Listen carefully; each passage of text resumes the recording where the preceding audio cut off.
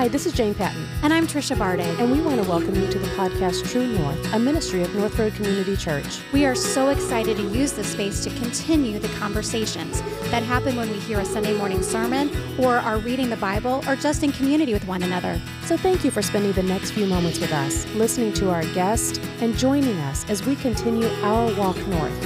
And be sure to share us with your friends. Let's get started.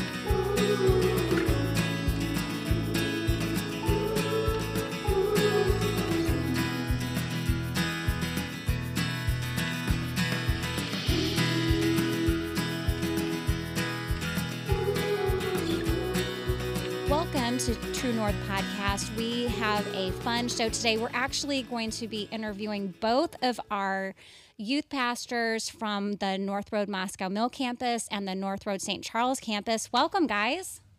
Hello. Thanks for having us. Why is your toothpick in your beard? Toothpick holder, so I don't poke you in the face because we're sharing a mic. This is awesome. This is what happens when you have student pastors on the podcast. What is happening? Well, he didn't want to poke Micah in the eye with it by putting it in his teeth, so he put it in his beard to That be was respectful. kind. It's sacrificial love because I just didn't want to look, I don't care how I look. It's for safety. We can tell. Oh my gosh. Yeah, good thing this is, No. there's I no love you, video. Sam. There's no video on this, so we're doing good. That's awesome. Got a face for radio. I would say that's more Micah. Well, guys, we're so excited to have you. We love the ministry that you're doing with the kids here at NorthRoad. We want the community to know just what NorthRoad has to offer, what you guys are doing. And we want to get to know you a little bit. And one of the first things that we want to ask you guys is, what did you always start out wanting to be in ministry? And if not, what were your aspirations before you got that call? Do me a favor also before you start. Would you just say who's speaking? Because our yeah. audience doesn't know. You know what I mean? Yeah. You guys actually look like twins. We'll have to post pictures. You both have beards. I think there's like a student ministry like style, right? Yeah. Flannel shirts, beards. Yeah. I call them the twins because they look like... Both wearing If brown. you were to see them right now, yeah, Yeah, for they're sure. both wearing brown. They I both have didn't beards, wear which we flannel. will talk It was about. close. Close though. Sam, why don't you go ahead and take that? Why are you? Why student ministry? Sam from Moscow, go. Sam from Moscow.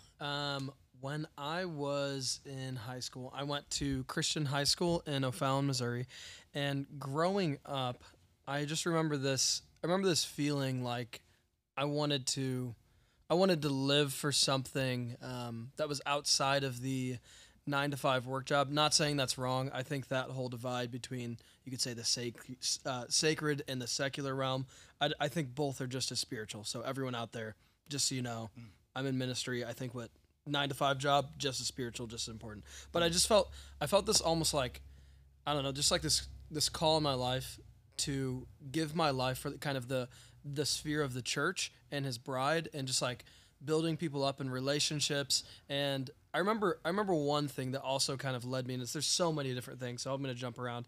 But I remember I was in a playground in grade school. I remember some kid just said something to me that was so mean. And I remember there was another kid that just, the way they made me feel was so small, so little, and so just like, I just didn't care about myself. And I remember having this thought, and I just feel like the Holy Spirit put it in my mind, even at that young age. I was just like, I want to be a person that makes people feel confident in themselves, encouraged and built up. And I don't want people ever wondering where they stand with me when they're around me. I want them to just feel I don't know. Now I'm like, I want them to feel the Father's love. That'd be how I would articulate it now. I want them to know how much their Father in heaven loves them. And from that place of being loved, I think that's where a lot of transformation happens. Then we go in to learn about theology, teaching, what's truth, what's not. And then we can actually enter into a relationship with people that changes their lives. So it was from a young age. Just little things like that. And then probably one of the big turning points was I wrote a paper in my English teacher's class. And it was about, what do you want to do with your life?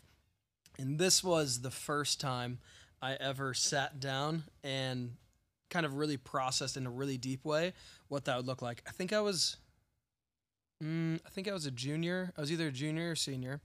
And I remember writing this paper, and I remember just literally weeping just as I'm typing at the counter at my parents' house. And I remember just writing about how I wanted to be a pastor. I wanted to be involved in ministry. And I remember all of this stuff just flowing out of me that I've never articulated before. It was all there. Those desires were all there. Sure. But I'd never articulated it like that. And I remember that being one of the most defining moments. And then there's many other things, if you'd like to hear about them, where I actually step more into that. One of the things that you just said that really just piqued my interest is that you said you always want people to feel loved. Yeah. And that is the starting point, right? That's the starting point to building a relationship and building trust and then being able to share the love of God with them. Yeah. And I feel like that is so God-like, you know, that he loved us so much that he sent his son to die for us. And from that love, when we respond to that love, that then the relationship with God begins. And I just see Christ in that. And you make not even just students feel like that, you make your peers feel like that too. So we appreciate working with you. Thank you, Jen. What about you, Micah? Yeah, that's good stuff, Sam. I love you. I'm proud of you. No, I would just, if I could respond to that, I think the verse that comes to my mind is, it's the Lord's kindness that leads us to repentance, not his wrath. Yep. And I haven't worked with Sam a ton, but I know him personally. And man, you just really embody that character of the Lord, that it's his kindness that leads others to repentance. So I admire that about you, because I am definitely on the struggle bus in that area, much more of a punitive person. So my call to ministry, if I could put an age on it, I was probably 12 or 13. I don't really remember like a specific moment. It was just kind of like, honestly, moving here, planting NorthRoad, being a part of that as a child really gave me a passion for ministry, a passion for preaching. One of the things that I'm going to interject here really quick, and I just gave a finger to, I didn't give the finger, I gave a finger to Pointer finger. Micah. I just wanted to, for our guests that are listening to this, you are Pastor Matt Bartig's son. You are his oldest son. His best son, yes. His best son. We'll make sure we don't let the favorite, we don't let the brothers listen to this. You're one of 5. Isn't that right? Yeah. One of 5. So yep. I was listening to another interview, and they have a pastor's son, and he's basically like, I didn't choose this life. This life chose me, you know? And so basically you've been around, I mean, the fact that you're saying that when you were 12, that might even be indicative of the culture you were raised in. Absolutely. You know? Yeah. I mean, I was just always right in the middle of everything that Dad was doing in ministry. He took me, I mean, he is an incredible father. I think he's a better father than he is anything else in the world, father and husband. So, and I don't think that's very true for a lot of pastors' kids. I don't think a lot of them can say that. I hear a lot of them that I've had personal relationships with that have said that their fathers sacrificed their families on the altar of ministry, and that just wasn't ever, that wasn't Dad, that wasn't Mom. And so, I would say that because of that, like, the Lord used that to grow in me a love for his church and not a disdain, which is not normally what I see in a lot of pastors' kids. I see a lot of pastors' kids grow up to hate the church and maybe not even be a part of it because their families didn't prioritize the right things. And so I really attribute that to him and my mom being intentional about focusing on our family first. So I think it was all of that led up to the point of like me coming to the realization that I wanted to step into vocational full-time ministry. I kind of ignored that for a long time at 12 or 13 because around the same time I had some baseball coaches that were all 3 professional level, like AAA, AA, in the Yankees organization, Phillies organization, and they came back to Troy to start a travel team, and they sat me down one day. They're like, we really think that you need to get serious about baseball because we think you have a shot to play somewhere and maybe like pay for your college or maybe beyond college. And so a 13-year-old kid getting that spoken into him, like, who's not going to run headfirst after that? So I was just a gym rat after that and working on my swing, working on my arm. And and so through that, I kind of had decided, like, I'm going to table the ministry thing, give the baseball thing a shot. And after I'm done, like, ministry will always be there. And that's just not what God wanted for me. And so my elbow almost tore, but my ligament ripped off my bone. And after my freshman year of high school, and after a couple arm surgeries later, it just wasn't going to happen. And so then I stepped right into full-time ministry as a senior in high school when we planted the St. Charles campus. So, yeah, it's kind of a longer story, but God's been amazing. good through it. Yeah. What I have heard from both of you that is super encouraging, and I want to highlight to the listener out there, is that God can speak to kids. That's good. Absolutely. That God can, what He downloaded into your heart was very simple, but yet it was pregnant with so much information of not only how God was sheltering your heart with a bully, which I think we have to remember that the Lord goes with our kids to school and goes with our kids to the playground, no matter how young they are. That the Lord is their strength, and we can remind the kids that the Lord is our strength. And then Micah, how God was speaking to you. We cannot discount that the Lord is speaking, and sometimes maybe it's easier for God to speak to kids because they have less junk filtering what they're hearing God say. Yeah. And I love how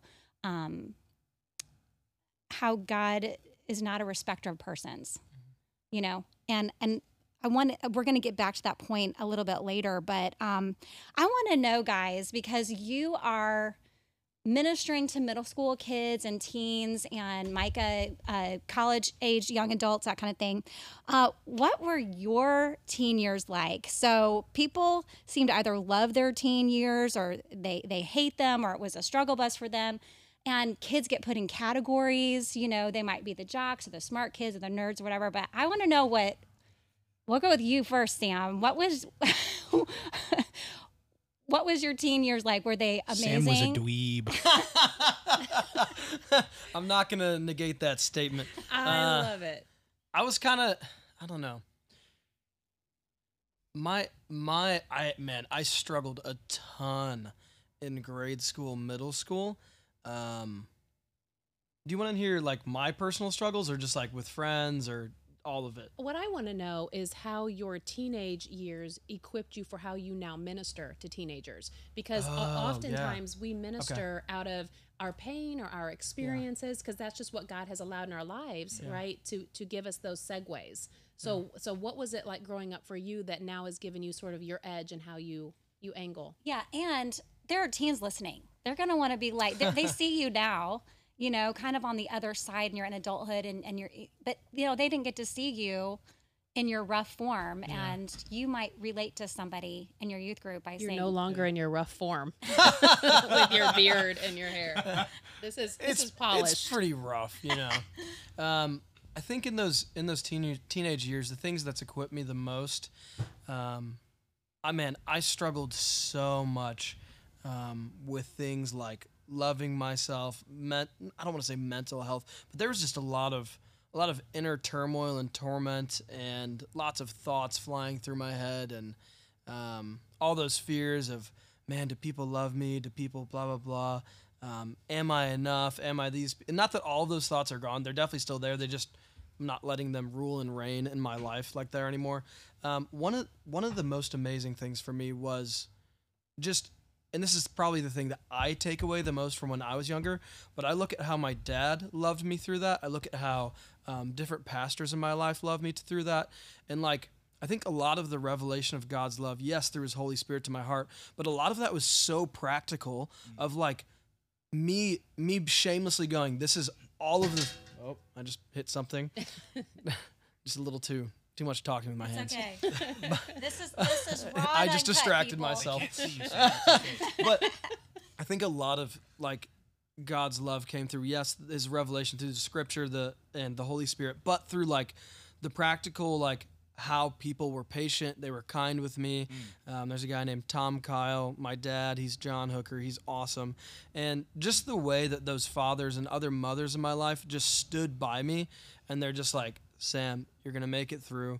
You're going to be fine. And even, honestly, even recently in this last season of my life, just seeing them do that again, that equips me on how to actually handle things with students, how to handle things in my life. I've just I would just be the first one to say, I think I've been the most set up for success that, I'm just not everything's been handed to me. Don't want to say that. But just so many things have been really lined up for me, walking out of my teenage years and into adulthood. And I think a lot of that was obviously there's stuff on my end of cool, I'm going to take action steps. I see that I can't hide the sin in my life. I can't walk in shame. I can't let that rule over me. But I can go and talk to someone. And I just saw catalyzing moments in my life of just making little decisions that unlocked a greater level of freedom in my walk with God. And that like pursuit as well of just like, even the prayer of like, God, give me a heart to know you. Because we've all been like, thank God it's a valid prayer, because we'd all be toast without it. But it's like, God, give me the heart to actually even want to love people. Give me the heart to even want to be with you. Give me the heart to even want, because there's all these thoughts and feelings in my head. God, I know that you are bigger than all that. Whatever tools that I need to do that, give me those tools. And I think a lot of those things as well, growing up, how all of that was like. We were talking about love. I think being Jesus to people, but not trying to meet the need of Jesus in someone's life has been, even recently, starting this job here at NorthRoad Church, has been I just have to recenter myself of like, Sam, you are not called to literally fill the need of Jesus in someone's life. That they have to actually get that need in their own strength and in their own relationship with God. I cannot fill that intimate place that God's supposed to be filling in their life, that need. I have to actually step back and go, God, I actually, at the end of the day, I'll do what you've called me to do in their life. I'll be there for them as much as I can. I'll love them, but I actually need to step back and trust God with that person. And I think with any parents with kids listening right now, I think walking that line of like, cool, where can I step in as a parent and love them as Jesus would, but where can I step back and actually trust God with their hearts, with their minds, and with their lives? And I mean, this is kind of scary, but at the end of the day, we all do have choice. We all do have, it's where we all started. It got us into this mess. But the good thing is God's grace and his kindness and forgiveness always allows us to step out of that choice and make a better choice the next time. So good. Come on. Micah? Yeah. Could you remind me of the question after Sam's sermon? Sorry guys. But it was so good. It was great. Around pulpits in here. I was so like captivated by his words, I forgot what we were talking about. So my looks too, maybe. Yeah. Basically, what was your teenage years like that cultivated this ability in you, or gave you the segues, the ways that you minister now, based on how you were raised? All right. Yeah, Awesome. and how can kids relate? Like, are there, or how do you relate to them? I mean, that, you know what I mean? Like, would they come with all their, because you're not exactly the same, but all the nuances. Yeah. I think before I jump into my teen years, I think I relate well to them because I'm not that far removed from where they're at. Sam's a few years older than me, and I'm a few years younger than him. So, you're not really twins? No, we're not twins, unfortunately. Unfortunately. How old are you? None your business. I'm just kidding. I'm 22, turning 23. I'm 27, so yeah, you're almost 30. You're closer to 30 than you are to 20. Gosh. Trisha and I will not be revealing our ages on this podcast. Yeah, we're not. We found an age that we loved, and we're sticking there. With it. Yes. Oh my goodness. But my teen years were pretty interesting, and for those listening, Trisha's my aunt, so she knows all the kind of phases of life that I've gone through, and she's walked with me through a lot of it too. But I think I started out in my teen years. I was a fat little kid, so that started in elementary school. Pretty hot and tempting. Yes. PHAT. Listen, I'm not that cool, but I know what fat means. Are we not talking about the same thing? PHAT. Pretty hot and tempting. He was a great-looking kid. He was. Oh my That's gosh. Right? I mean, like, I try to be That's cool. the funniest thing I've heard all week. I've raised 3 teenagers. So I'm That is right really in the middle funny. I'm in the mix. He's got hilarious. swagger. But I really did. I battled with my weight. I battled with my diet. And that's still like a sin issue that I struggle with, and something that my wife and I are currently addressing right now. So, but anyway, I walked into my teen years like carrying a lot of bullying because of my weight, got called a lot of horrible names. And so I think I walked into my teen years like pretty insecure and pretty defeated by people's words. But that started to change. I mean, I hit puberty like every boy does, and the weight started to fall off, and I got in the gym and got serious about my health, playing sports. And so that I think there was like a pretty stark shift from chubby, like insecure little boy to like I was a talented athlete, and I've always been able to like work a room and talk to people. So I think I was launched out of like insecurity into a lot of pompous pride. And so, but yeah, the Lord has done a lot of things to help me with that. But yeah, so I would say like, let's jump into high school. I jumped into high school in Troy. We don't even talk about middle school. It's middle school. It's just not, it's not fun at all. And I was homeschooled, so I didn't really do anything fun for like 2.5 years. How long were you homeschooled? 7th and 8th grade. No kidding. Yep. Huh. And you were here then, or were you in Florida? I was here. Yeah, we moved here in 6th grade. I finished 6th grade at the Christian Academy in Troy at Troy First Baptist, and then we did 7th and 8th grade homeschool. But then I jumped into Troy High School as a freshman, and man, like I don't know if I've ever experienced lonelier years in my life. Like I had made the decision to follow Jesus, and God saved me when I was 8, and I just was really serious about it for my whole childhood and even into my teen years. And so I walked into that environment having never really been to public school before, but also like I just wasn't the kid who was going to cave to peer pressure and do what people wanted me to do. And people knew that, and they respected that. But because they knew that, I didn't get invited to anything. One of y'all's church members here, Kevin Campbell, he was my assistant baseball coach in 9th grade, and he was my catch partner for the whole season because nobody would play catch with me.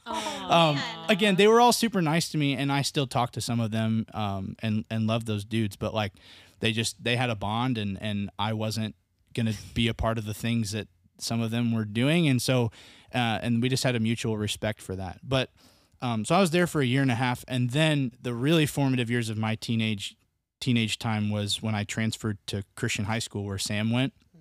And man, like I would say from the moment that I got there, like God just began to use the people, the teachers, to shape me and mold me into honestly what I feel like I am today. Like that was totally God's providence to take me there and lead me through that. I got opportunities to serve in ministry there. We had chapel every Wednesday, and I was one of the worship leaders there. I got opportunities to disciple dudes, to be discipled. Mr. Brownfield, who's now on staff here doing some young adult stuff, Brown Sugar. I love that man.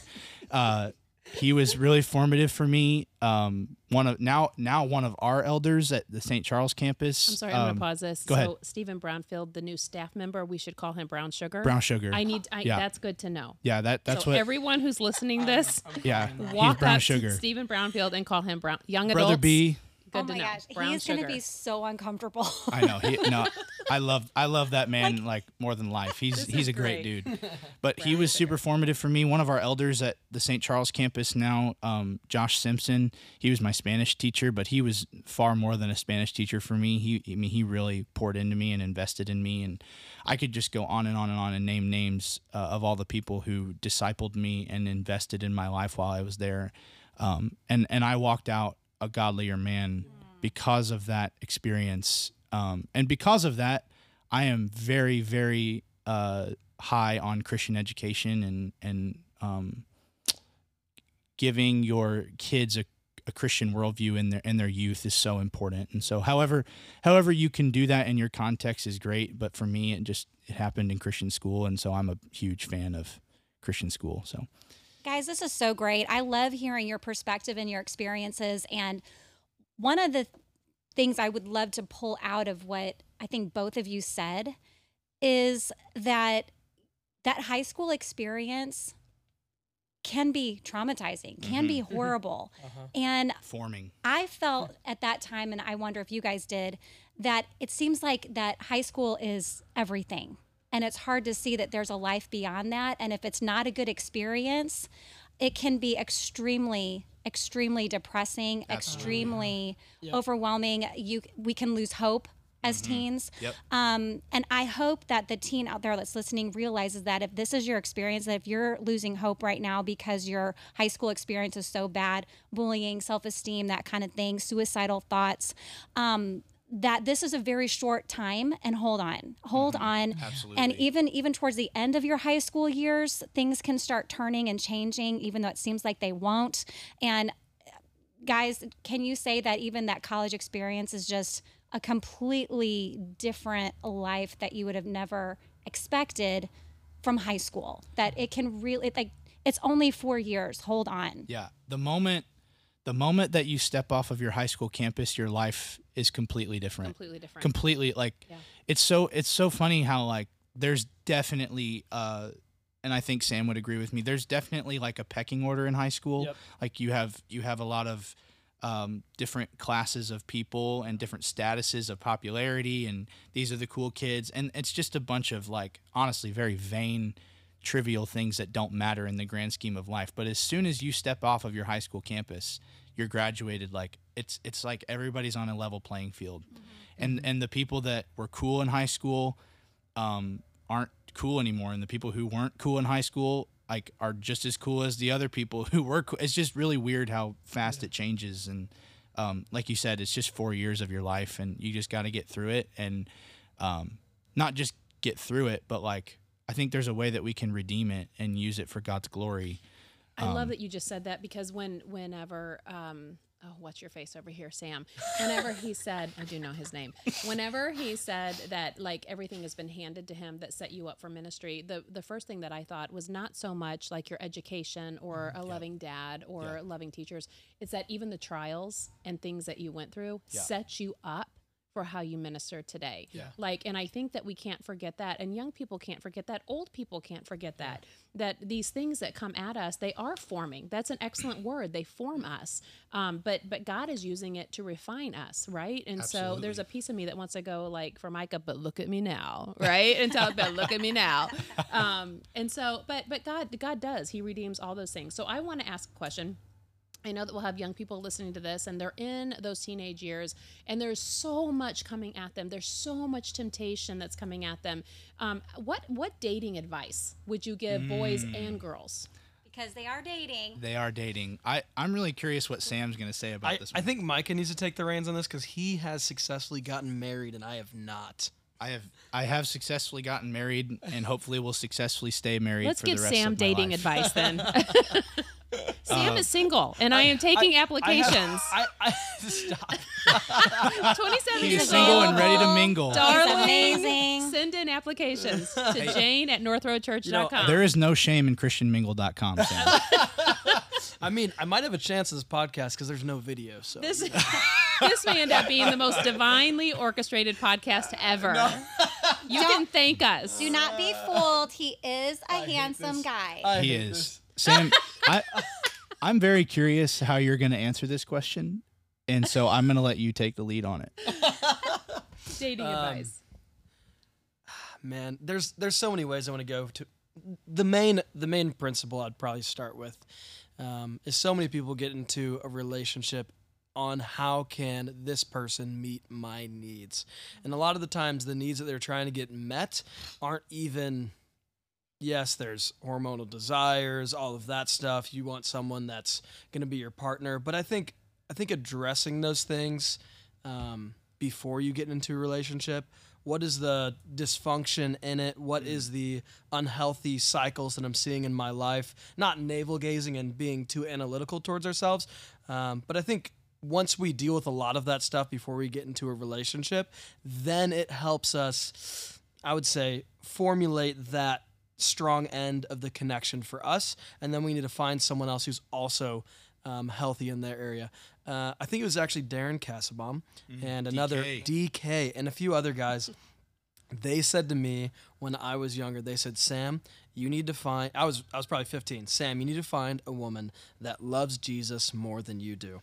So if you just listened to that and you thought you need to find someone that actually, you're comparing your love for Jesus.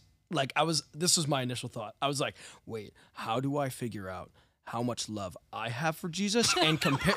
Literally, no, for years. I'm talking like 5+ years. Okay, it could be even longer, maybe 10 years. I literally was like, how do I compare loves for Jesus? I don't know how to do that. And then I said it out loud to someone. They were like, dude, you absolute idiot. They were saying like, they have to love Jesus more than they love you. And I was like, oh, and all these light bulbs kind of went off. And I think that lordship thing in people's lives of like, is this person submitted to the King of Kings and the Lord of Lords? Do they have a personal relationship with them? Are they stable? Are they strong?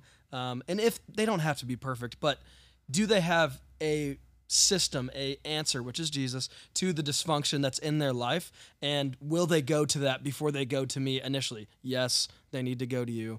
It can't be this weird relationship where you don't get any needs met between each other. But I think having those needs, getting those needs met in a healthy place on your own before going into a relationship is so helpful. Because so many high schoolers, we just run in, we just jump in with 2 feet of like, oh my gosh, I'm in love, and I don't care who knows this it. This is another statement that someone made.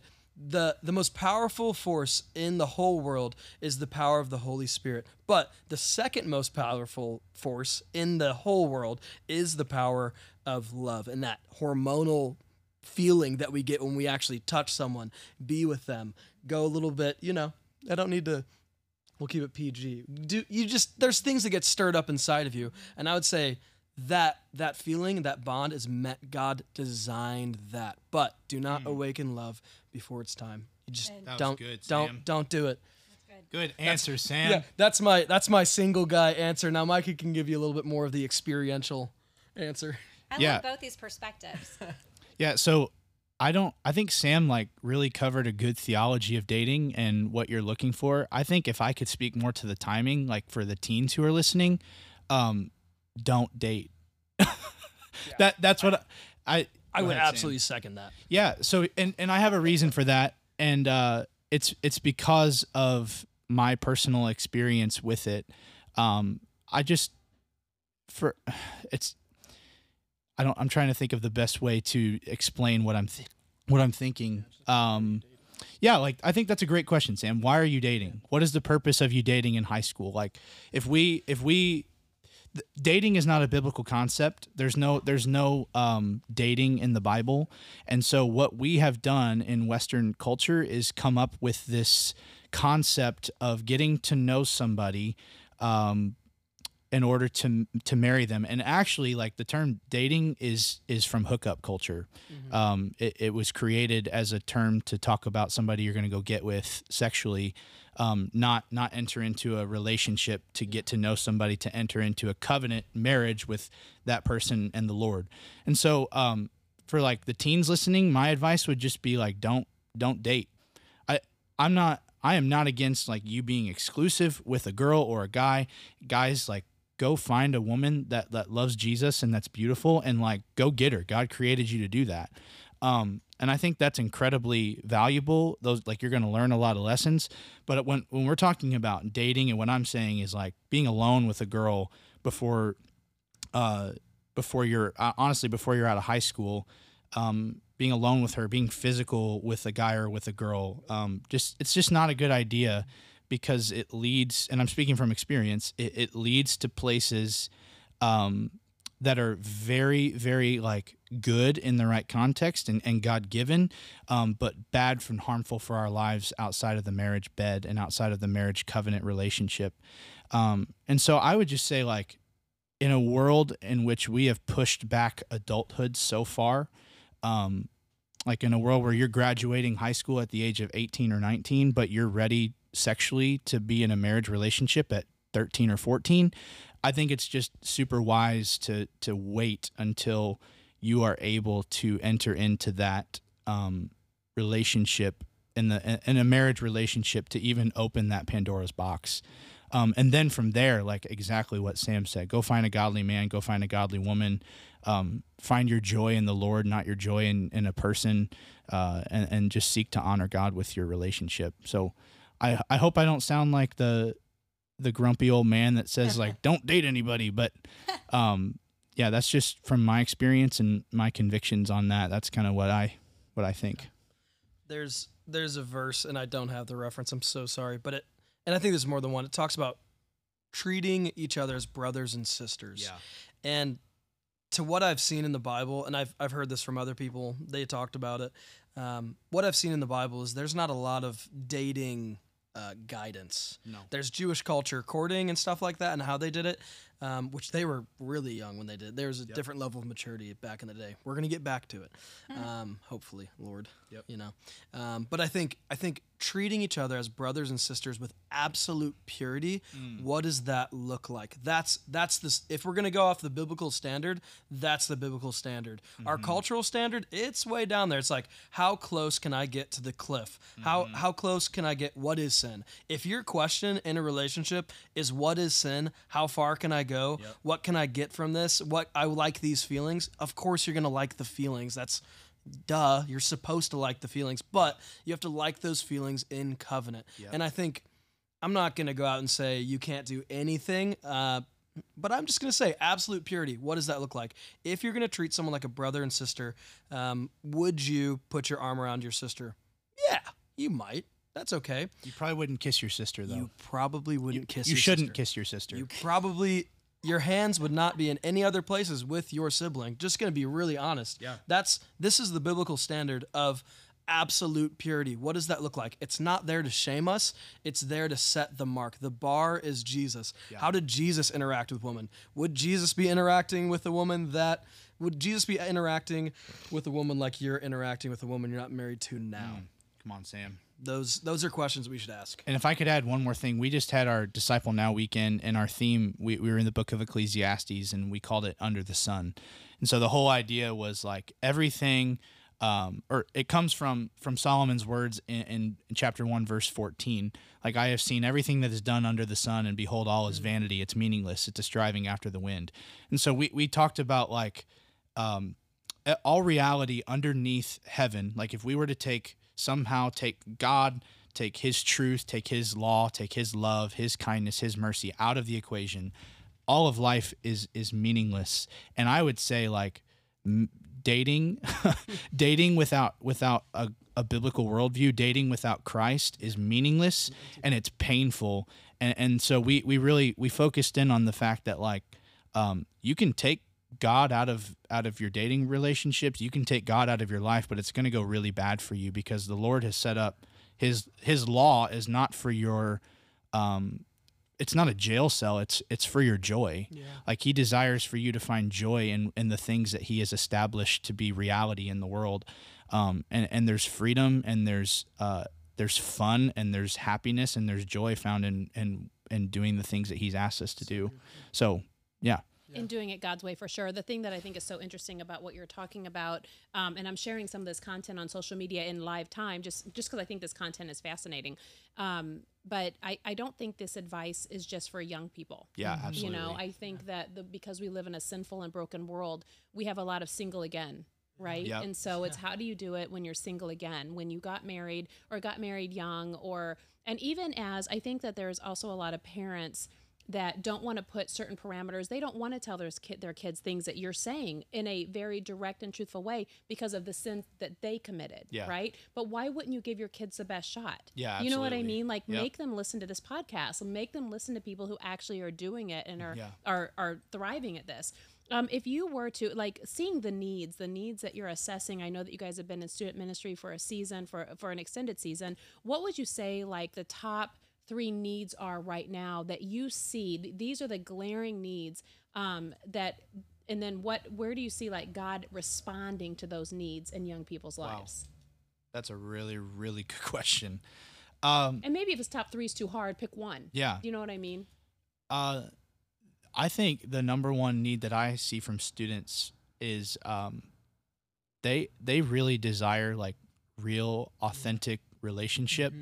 Like, they're not, I know we, and myself included, like, we make jokes about how youth pastors' jobs are to stuff them with pizza and play video games, give them a 10-minute Bible lesson, and send them home. But, like, they're hungry for the word, and they want to know why they're here. They want to know why they exist. And so a lot of my conversations are actually, like, even with 6th graders, are super fruitful and super, like, deep, because they genuinely want to know. One, they want to know that they belong. They want to know that I care for them, that the listener cares for them as they're having a conversation. And then 2, they just really want to understand, like, the things of God and the things of like how that relates to their life. And And so I see the biggest need is like kids just want to know who they are and why they exist. Yeah. Like, why did God make me the way that I am? And so I've really enjoyed helping kids navigate through those questions lately. So I was literally going to say the exact same two things. Relationships. I was going to say more on the mothers and fathers. Wait a minute. You mean that they desire they closer desire relationship with they their desire parents? moms and dads that yes are going to do the mom and dad things, but the mom and dads that actually have an inner belief that my kid loves me even though they're not showing it. yeah. But like my kid does love me. That's how they're wired to be. It's just how God designed it. They might not be showing it, and they do want to be around me. And I think pursuing your there's so much in there that we can go into, but pursuing your son and your daughter, they really need that right now. That's so good. Like there's that verse that's like boldly enter the throne room of grace, and I feel like we need to do that with God, and we need to do that with relationships with people, because there's so much shame and guilt that sneaks in, and I've watched it in so many youth and youth parents' lives where it's just like this lie that I'm bad, and I've seen it in my life, and like I'm gonna cause something bad, and I probably should just not enter it. That is the lie of the devil. He wants to keep us out of relationships with people. He wants to keep us on our heels. What we need to do is run in completely shameless and just be like, I know that I'm the person that needs to be loving this person right now. Am I going to do it perfectly? Probably not, but I'm going to do it to the best of my ability, and I know God will fill the gaps. He will be the ultimate father to these kids. So yeah, relationships in the sense of fathers and mothers, like Micah said. And then honestly, I was just going to say biblical truth as well. These kids need to know the truth. They need to have an experience with God, with other people, where they're like, I know that this is the main thing in our lives. And we as youth pastors, parents, we need to trust God that he's going to actually lead them in that way. They can handle it. Yeah, they can handle it. They can, oh my gosh, the questions they ask. Yeah. Kids will ask questions that I'm just going to be really honest. I go, well, crap, I don't know. I'm just serious. I'm like, I haven't thought about that for a really long time. I know like the theory behind it, but like, where did that come from? Like, wow, geez, I'm gonna have to go back to basics on this one, guys. I think that's the thing. As somebody who's raising teenagers right now, I have two, that are in college, and then one that is an active student. But they're asking questions that adults ask, and I wonder if it's because we are in a culture that they're growing so much faster, they're aging so much faster because of the access that they have to so many things. So their questions are questions, again, that my peers and I ask one another. You know what I mean? Yeah. So we've got to be prepared. I mean, I'm just going to say this for Trisha and I, and also for Micah as a parent, we got to be prepared. As parents, we need to be prepared to pursue our children when we feel like you need to get away from me right now. I need you to step away from my presence, right? But we need to always be pursuing them and growing ourselves, strengthening ourselves in the Lord, so that we are prepared to handle the things that they bring to us and the questions that they ask us. Yeah. And just on that note, you're actually, Jane, have been walking through an apologetics class at the NorthRoad Moscow campus. And I really encourage all parents and teens to do an apologetics. And to do that deeper thinking, and don't just listen to one side. And I told my boys, like, questions are great. Yes. God is not afraid of your questions. Christianity is not a belief system that you can't question it. There are a lot of, it's the one belief system out there that says, ask, seek, find, test me, try this out and see what happens. Like, God loves questions. So I've always encouraged my kids, when they have gone through those seasons of questioning and struggle, ask your questions, but then don't be a lazy questioner. Yeah. Don't be a lazy questioner. Go find both sides and really think it through, and come back and tell me what you found on that. And don't just question and leave it to one side. Look at all the sides, and then, like you said, they really are adults, and let's let them be adults, and let's really enjoy seeking truth. But don't be lazy. Actually seek truth. On the top, like, this is a quote that was given to me that came to mind as we were talking about apologetics and defenses for the faith. Parents and students, if I could encourage you, this was given to me: doubt your doubts as ferociously as you doubt your faith. And so if you have questions, exactly what Trisha said. If you have questions, if you have concerns, like, God invites you to come to come and doubt your doubts and doubt your faith, and he wants to provide clarity and answers into the things of himself. And so, like, if you look, you will find it. If you look hard enough, if you seek hard enough, if you pray, if you seek God on the answers of the things of himself, he'll give it to you. And so, and I understand students, like, it's hard to sometimes wrap our heads around, like, the concept and the reality of an infinite and perfect God who doesn't have a beginning, doesn't have an end. Like, there's a lot of things about Christianity that are, like, hard to wrap our minds around. But I would just encourage you, again, like, doubt your doubts as ferociously as you doubt your faith, and go seek the answers. And I believe God's going to provide you with clarity. Can I permission to go on a little tangent about truth? Absolutely. Yeah. Preach, Yeah. brother. Yeah. This is verse of the day, so really deep on how I got to this place. I was reading it this morning. It says, "And then you will know the truth, and the truth will set you free." And so I read that. I'm like, well, crap. I want to know the truth. And then it says right before that, it says, "Jesus said to the Jews who believed in him, 'When you continue to embrace all that I teach, you prove that you are my true followers. For if you embrace the truth, it will release true freedom into your lives." That's more of a devotional translation. I read that one on accident. I got off and pulled up.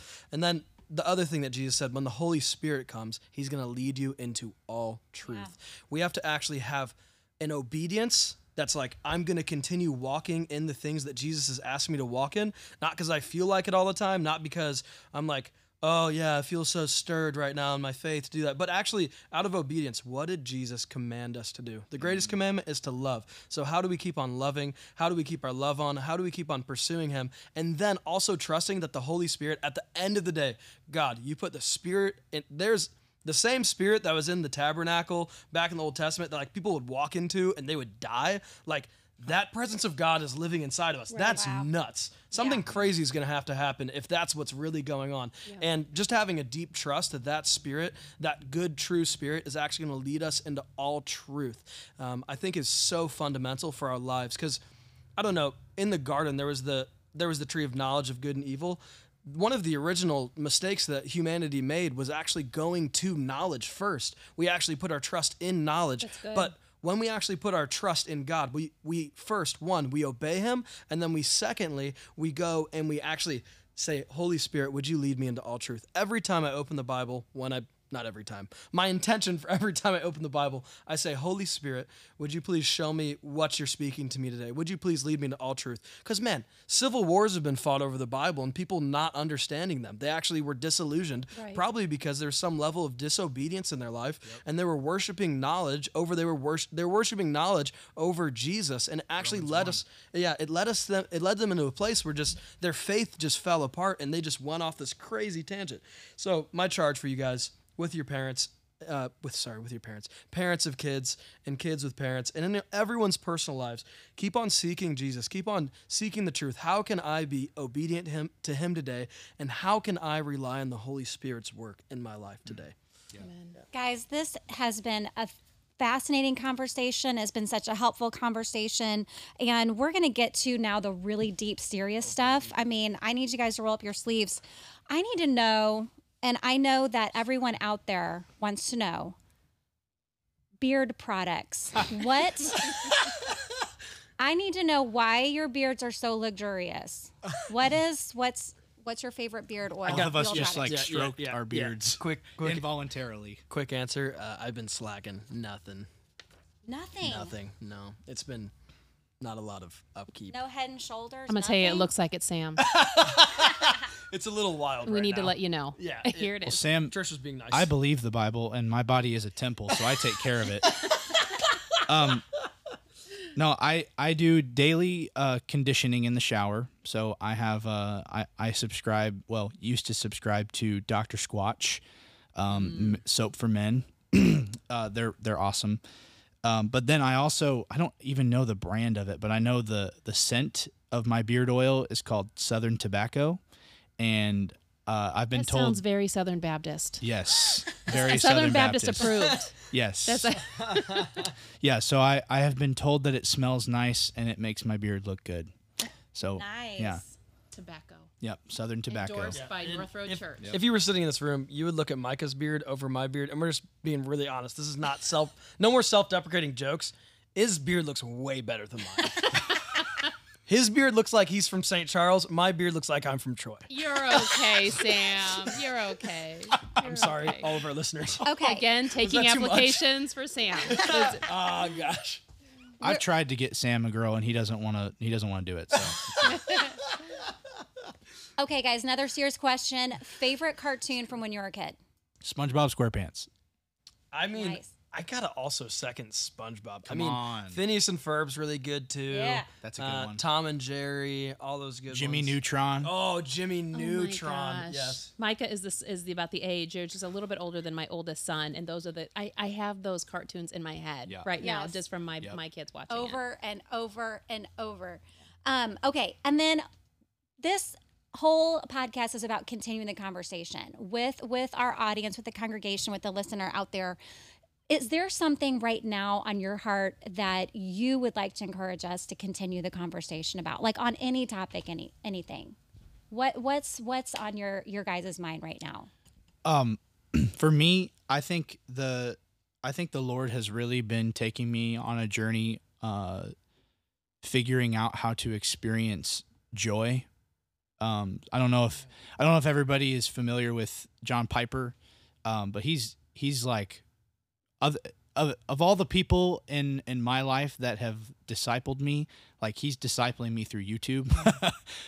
He's a pretty famous preacher and pastor, and he has devoted a lot of his ministry to talking about like what does it mean to experience the joy of the Lord. Yeah. And so I think it's very like for us and for me, this has been my experience in ministry. We can get so focused on like the practical stuff of what we do and setting up and tearing down, especially when you're in a smaller church and like you're doing the job of like 3 or 4 people. You kind of stamp God on something that's like not actually spiritual. Yep. And then you just kind of get to this place where you can't remember the last time that you like felt the joy of the Lord in your heart.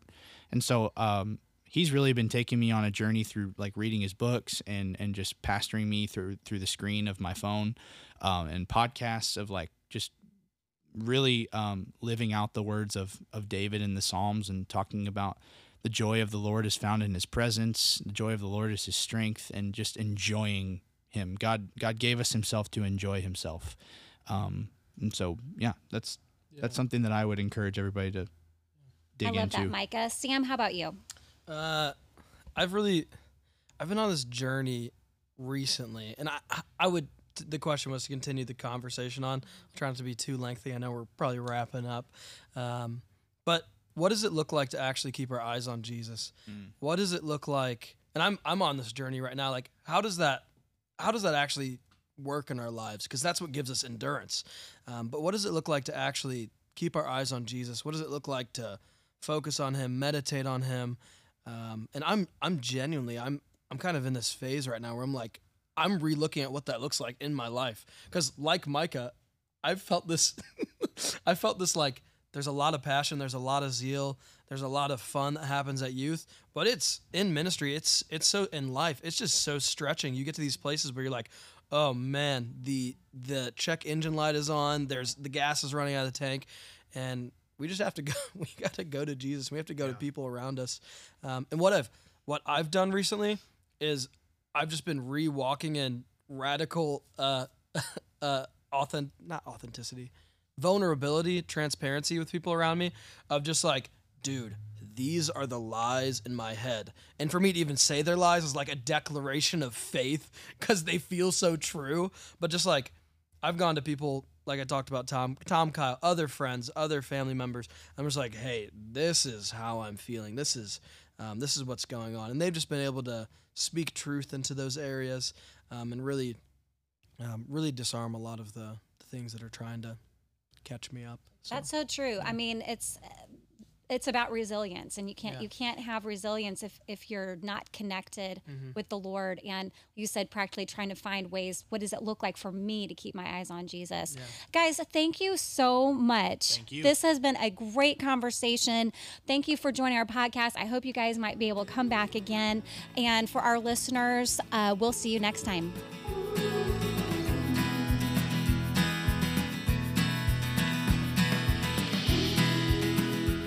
Thank you for spending your time with us today, friends. Be sure to check us out at northroadchurch.com to stay updated on all kinds of events, and be sure to subscribe to us on all major podcasting sites. And join us next week as we continue the conversation on True North.